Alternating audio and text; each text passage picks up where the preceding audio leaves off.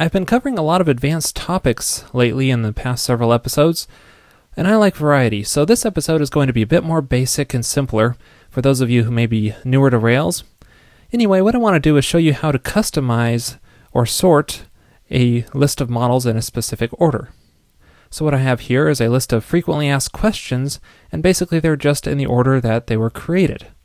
What I want to do is give the administrator the ability to drag and drop them and sort them in whatever order he desires, so that they are presented to the user in that specific order. So the first thing we need to do is add a position attribute to our frequently asked questions, so each question can have a specific position in the list and know how to sort it. To do that, let's generate a migration called add position to FAQs, and then the column will be called position, and it will be a simple integer. And then we can just run that migration. And now going into my layout file, I need to include the prototype library, so I'll just do JavaScript include tag defaults. And now going into our index view, this is where we have our list of frequently asked questions that we want to make sortable.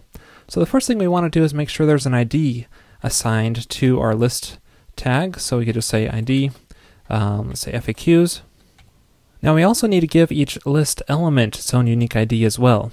So one thing I could do is just call ID is FAQ underscore, and then toss in the frequently asked questions ID number in here, so that way it's unique. Instead of doing this, there's also another thing we could do using what's called content tag for, So we could say content tag for, we want to make a list item tag and just put our FAQ item in here.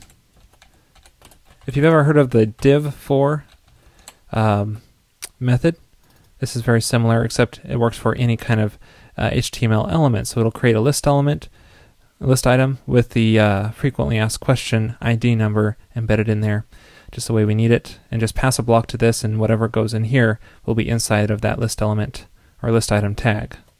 So now if we try reloading the page and check out our source, you can see now each list item has the frequently asked questions ID number in it, so it's a unique ID. And now it's time for the magic. To make this list sortable, all you have to do is just pass in the sortable element helper method and call that on FAQs, which is the ID tag for the list. And then you also should pass the URL, which you want to get triggered, of when the items are sorted, so you can set the position for each item and record that to the database. Let's not do that quite yet, so I'll just put to do in there, and we'll get to that in a second. So now when we reload our page here, we can see that our list items are now drag and droppable with nice little effects, visual effects. So our items are sortable, but however, this is not a permanent sort because our position column is never getting set in our frequently asked questions table. So if we reload here, they fall back to their default position. Okay, so in our frequently asked questions controller, I have here just basically the 7 RESTful style actions, but we need another action here to handle the sorting of our frequently asked questions for that drag and dropping list to submit to save the position of each one. So I'm just going to add another action here called sort. And what this will do is loop through all of the frequently asked question parameters, which is going to be submitted through JavaScript when something is dragged, and then for each of those, we're just going to update the position for that specific frequently asked question, and then just render nothing back. Another thing we have to do here inside of our index action, which is listing all of our frequently asked questions, let's make sure to order by the position column so that they will be displayed in that order when we reload.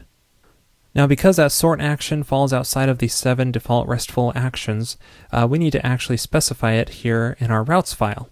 So what we could do is just call collection, and then say sort is going to be a post request, which is the default, which is submitted through JavaScript.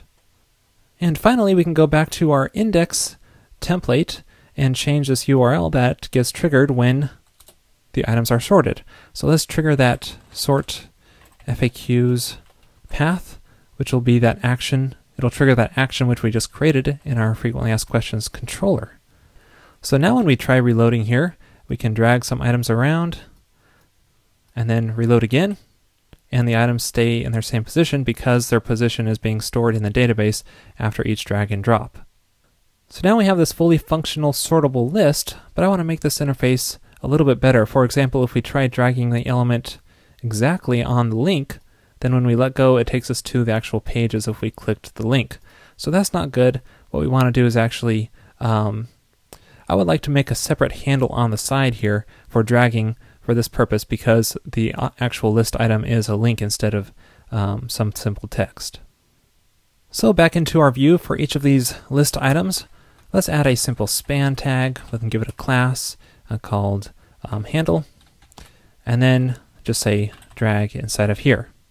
Now to make this one specific section of our list item draggable, all you have to do is specify the handle option when you're creating your sortable element here. So just specify the name of the class or CSS class, which is in this case is handle for that span tag.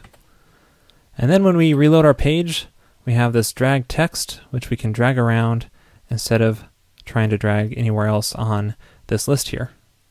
Now I like to add a little bit of styling to this draggable element. So in my CSS file here, I just want to add a little section to say if it's a handle. Let's lower the font size a bit, set our cursor to move so it'll be apparent that it's draggable, and then adjust the color of it a little bit to make it a little lighter. So now when we reload our page, you can see our draggable elements is a little bit more clear, and our cursor changes to something that looks like it is a draggable section. Now, although it's not strictly required for this, I do also recommend applying the Acts as List plugin to this model as well. Let me show you how to do that. You can find this plugin on GitHub, and I'll post a link in the show notes. So basically we'll just use this link URL to install it. So all we have to do is script plugin, install, and then that URL, and that'll install it into our vendor plugins directory. And then to apply it, just go to your model, in this case our FAQ model, and just type in Acts as List. And there we go. Now this FAQ will be treated as a sortable list using that position column we created earlier. So one of the many advantages of using that Acts as List plugin is that if we do create new frequently asked questions, that position column will automatically be filled to the last one in the list. So that it's just a great way to manage that position column and ensure that it always has an incrementing number representing a sortable list. It also gives you access to many other methods, such as moving records up and down in the list, but I'll let you investigate those on your own. This episode is sponsored by Pragmatic Screencasts.